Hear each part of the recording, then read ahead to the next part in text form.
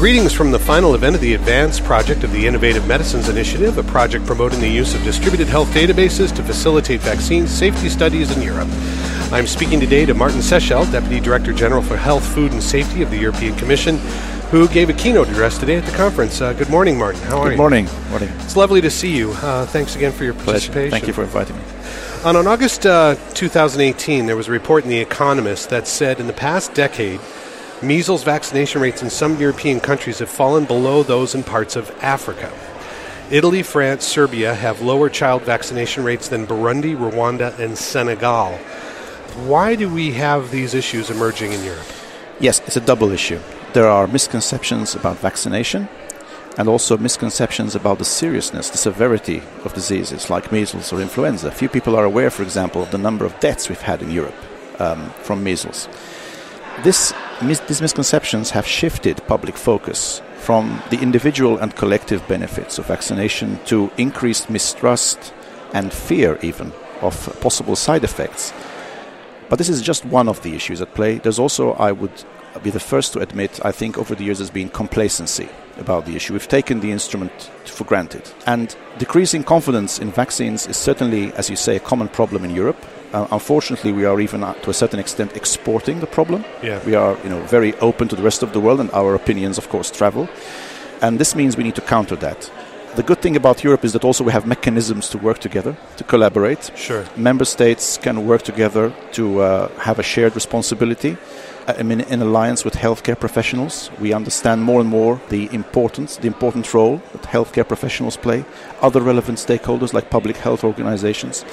And indeed, this is at the cornerstone of the various political initiatives underway at the moment in the European Union, whether it's the Council, the Parliament, the Commission. There was an interesting survey in France just a couple months ago that 40% of the general public think that vaccines are unsafe. Again, from a public health standpoint, certainly there are nominal borderline risks, seizure, 3 per 10,000 in the MMR vaccine, just something like that. That's a relative risk. I mean, that's a very small risk. Yet compared to losing herd immunity is far more devastating.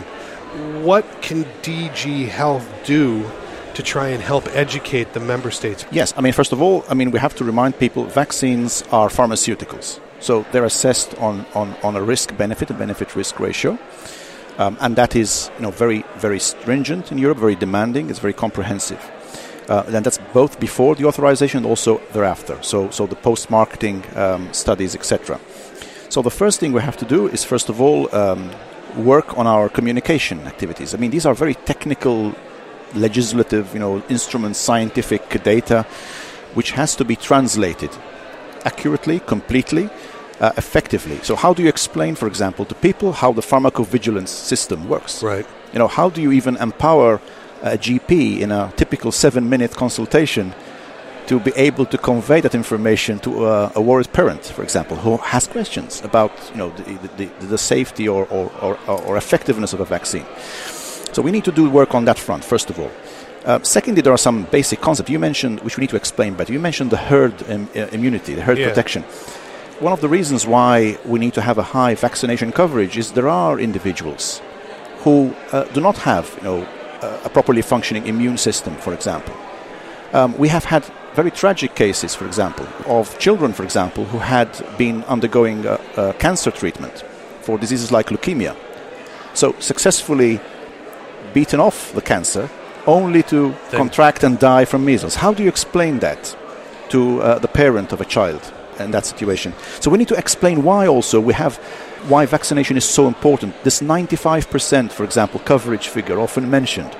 We need to explain why that is so important. Right. Who are those 5% who cannot be vaccinated or for whom the vaccine would not work because they are immunocompromised or immunosuppressed? So these are basic concepts in public health which we have never explained to people. It seems that one of the problems those of us who work in healthcare on many levels, one of the things we're fighting is social media, new media, the way communication is moving. It's so much faster and in such non-traditional methods. How can we improve the way we communicate using these tools when there's such an onslaught of contrary messages being poured in? Well, first of all, we need to be there. Yeah. So because if we leave a vacuum, it will be filled, by something.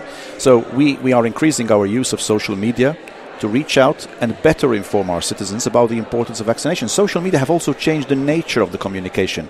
This is not about, producing lengthy scientific documents, which may be very accurate and comprehensive, but, are no use in social media. What you have to do is to distill the facts. So not departing from the facts at all. We have to stick to the facts very scrupulously. Sure. But translate those into key messages, because social media is also about messages. Yeah, it's about likes and dislikes. I know, and also being, very much in real time. Another thing, it's pointless responding to an issue 1 year after it's arisen.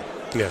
You have to be on the ball, so really in real time. And this is a big problem we have in public health. We tended to rely historically on collecting statistical information, surveys that take sometimes even a couple of years to process and validate and so on. And by the time you are able to answer the question, the original question is gone and the new ones have arisen. You've been punched 1 million times on social media, and you're not allowed to respond just the traditional ways. So we have to respond very quickly in real time. That would imply, Martin, that you need to be part of a continuing dialogue. That goes contrary to the social culture of the buildings we're looking at here. Indeed. That's what we have to change. And we are taking steps. For example, a couple of days ago, we convened the Coalition of Vaccination. So we brought together various organizations representing healthcare professionals, students in the healthcare professions, but also public health organizations, to have a dialogue with them. For example, to ask them, tell us what are the questions? How can we create a mechanism so we can know what are the questions that you are getting and where you need quick answers? How do we translate this complex scientific information about, how vaccines and other pharmaceuticals are authorized, regulated, controlled, followed up? How do you translate that into something which is usable for a GP, for a pediatrician, for a community pharmacist, for example? So this is work which obviously where we have to be in listening mode, because the Commission is not the one who is dealing with the patients on a daily basis or worried people or people who just have questions. These professionals are, and they can also help us shape the right messages, without departing from the facts, which remains, the cornerstone. And how do we get around the fact of this? I mean, there is a real risk. Again, getting back to this point, I mean, there is a small risk, 3 per 10,000 procedure. But, you have a 4 per 1,000 risk of dying driving in Brussels, but yet people don't have a problem with that. Look, even a humble aspirin of course. has a risk. Of course. And so, therefore, in the question, I think the main thing which distinguishes vaccines from other pharmaceuticals is that they are administered to healthy people. Right. The disease is there. Unvaccinated people have a high risk of contracting some of the diseases because they are very infectious, and contagious. It's been said very often, vaccines are often a victim of their own success because very few people, for example, in Europe today know what polio looks like. Some of the elderly people remember all too well what polio. Some of them are still suffering the effects of polio. As we mentioned earlier, you've had several measles outbreaks. There was just a huge outbreak 3 years ago at Cal Berkeley. You had a very large outbreak across Europe last year. And the European Council has made a joint recommendation to improve the rates of vaccination. You mentioned the 95% rate. That's a goal in the 2020 plan. What is the status of that action plan as of today, and what can we do practically to try and implement that from your perspective, Martin? The action plan also identified a number of aspects. So we are tackling vaccination across the board, so not just on confidence issues, because it's not just an issue of confidence. Of course, confidence is an important thing. It's a prerequisite. But also there are other problems. For example, we see a growing disinvestment in vaccines. It's not sometimes seen to be an attractive area for research and product development compared to other sectors. The lack of confidence or outright hesitancy doesn't even help because it creates a kind of poisoned atmosphere around this. We need to ensure that we have better data, real-time data, not just statistical data. We need to make sure that we are improving our communication skills to talk about all aspects of vaccines, and also vaccination has a very strong global dimension. It's not just Europe acting in isolation. So, for example, next September, we'll be convening a global summit on vaccination in collaboration with the WHO. And will that occur here in Brussels? It will be in Brussels, yes. It will be very much a global event because we want also to galvanize political action. Governments should not be complacent about this really effective public health tool, which is, however, under threat in so many ways. And we need to reinforce our whole infrastructure. whether it's investing in much needed new vaccines, next generation vaccines, but also in making sure that we have better real-time information, how we can use digital technologies, how we can provide this information to people that is at their fingertips. They have this information. We can push this out to GPs, to pharmacists, to specialists, etc. What is the information they need? So this is really important, and also to look at the funding aspects, because there's also, I think, a big need for public investment in this sector. It's a great public need. And this is precisely where the European Commission and DG Health could play a direct role. Indeed. It's a delicate dance you're doing right now with all of the populism in the member states. If you push too hard, there will be blowback. Indeed, But yet there is a direct need for the Commission to start to say, hey, wait a minute, we have a role here because this is a pan-European problem. You're square central on this. You're right in the crosshairs. How do you delicately balance that? Right? Yes, indeed. I mean, we see the Commission's role mainly as a facilitator in this project, a convener of this. So we see the key roles, of course, have to be, on the one hand, the member states, because health in the European Union is delivered by the member states and its regions, So our job is to support them in the best way we can.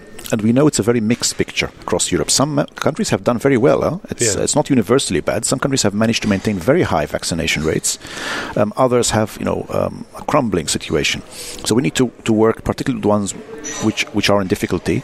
Then the other dimension is to work very closely and really support the frontline role of the healthcare professionals. Survey after survey shows that healthcare professionals still enjoy a high level of trust in Europe. They are among the most trusted sources of information, but they have limited time. They need to be also provided with the right tools. They have incredible workloads and a lot of other pressures. So how do we support them? This is why we convened the coalition I mentioned earlier, and also then to encourage them to do their part, because they are the ones who have the direct personal relationship with patients and individuals. Our role is not so much to lead the agenda, but to support it very actively.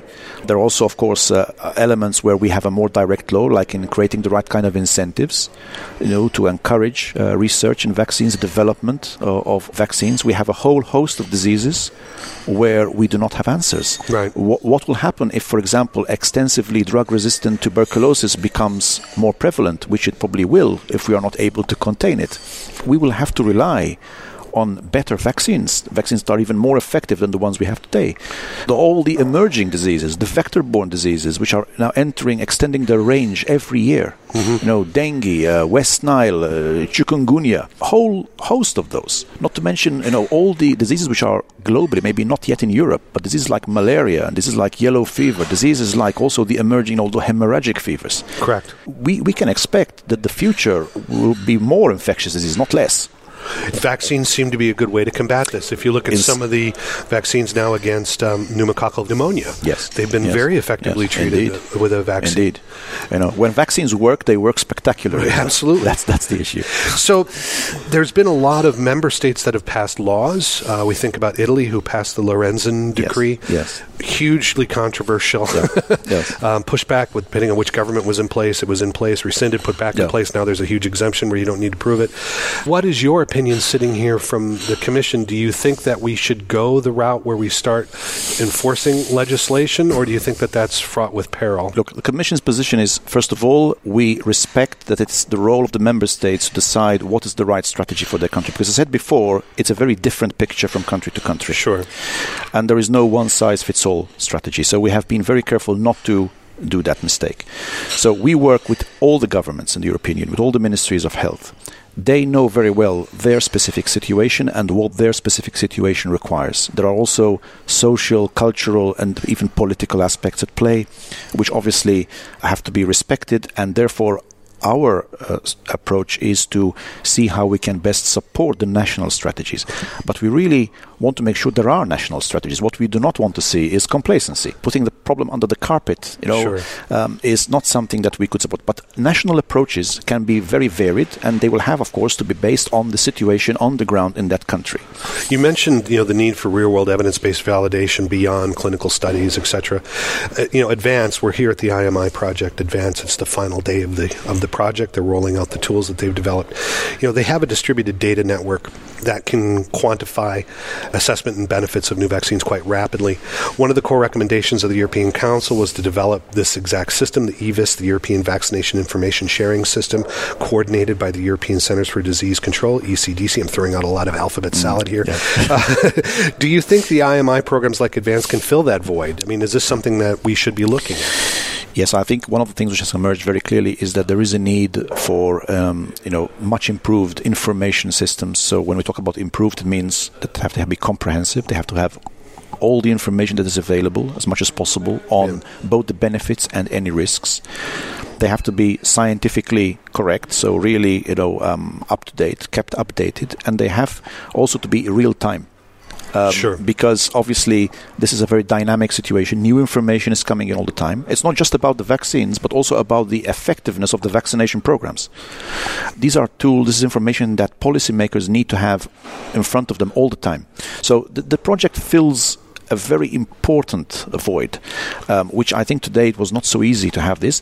Now the next step is to see, because a project is only the first part, correct. How do we make the best use of this project and other initiatives that have been going on and are going on, and plug them into the reality of kind of daily work of healthcare systems across Europe. And I think there are ideas already emerging on that very clearly. I'm sure this event will help us also clarify this as well. But this is certainly work which now is the next stage, is how we use this engine that has been built and plug it into the health systems. Potential energy is not kinetic unless it's put in motion. Indeed, yes. So you were quoted recently in your active saying that vaccination is not just for children. It's important to have a lifelong approach. Indeed. But unfortunately, a lot of national systems are more efficient in dealing with children and not so efficient in dealing with people beyond a certain age. Yeah. Going forward into Horizon Europe, I mean, obviously these negotiations are ongoing. There's going to be new commissions and new votes. How do you see these programs developing in your purview? What do you want to do about this in order to make sure that we get this across all age groups? Yes, the lifelong approach is very important. For many reasons. First of all, for certain diseases, the vaccination is addressed at adults. So if you're talking about seasonal influenza, if you're talking also about other diseases, which are indicated where the prevention effort needs to be targeting adults. We also have a large population in Europe, unfortunately, who should have been vaccinated as children and were not vaccinated. So the statistic for deaths from measles, over 50 deaths in the past few years, over 30 deaths in 2018 alone. Most of them were adults or young adults who probably missed innumerable opportunities to get vaccinated. So the catch-up vaccination, and they paid the ultimate penalty for that. Right. They paid with their lives, and all those deaths were completely preventable because we have a vaccine that works. It's safe. It's cheap. It's just a few seconds of intervention. These people could all be alive today. Yeah. And not to mention all the other people who suffered from complications of measles. A child ending up with encephalitis in an intensive therapy unit. This is a very traumatic experience. So all this can be prevented. So we have to make sure that we're also reaching out to those people. And in some countries, you have large populations or significant populations who have not been vaccinated. Are a lot of those from the ascension from the EU 27? Was it the expansion countries? Well, we have a mix. So we also have some of the original member states included, so but we have a mixed picture. Yes. So if you could implement one change right now, if you were given carte blanche in Horizon Europe, what one change do you think DG Health should implement in the vaccine space right now if you could? Well, I think definitely we need to coordinate our efforts much better, because one of the other problems we face is that we've had disjointed initiatives. These things have developed on a purely national basis, but without any communication between them. So we get very basic questions from people like, why is this vaccine mandatory in one country but optional in another? Surely it's the same disease. It's right. And these are very good questions people ask. Of course, there are reasons. Some of them are very scientific, epidemiology. Some of them are just historical, but we have to have answers to these questions. We can't just say, well, that's the way it is. Right. That's not good enough. So obviously the coordination, so we've been investing and will continue to invest. And then ultimately, of course, we have to continue to invest very strongly in research and development, because with such a potentially effective public health tool, on the other hand, we see less and less investment going into vaccines. It's a myth that the industry is extremely interested in vaccines. I mean, we see signs in the opposite direction. They're increasingly looking elsewhere. Sure. And we have to, because when we see things like antimicrobial resistance on the horizon, or emerging, diseases moving out of their kind of original zone, or previously unknown or obscure diseases becoming more prevalent, we will have to have a response. And in some cases, particularly for many of these, there will be no answer apart from vaccination. Well, it's interesting you point out the AMR comparison, because increasingly people are willing to throw generic antibiotics at diseases rather than putting out a vaccine, which may cost $120 to $140 a dose. Yes. And I think that can become a public health issue. Indeed. There are resistant diseases that are vaccine preventable. We also have to look at the fact that often resistant infections develop as secondary infections of preventable diseases. Certainly pneumonia is influenza is a good example. One common complication is pneumonia, etc.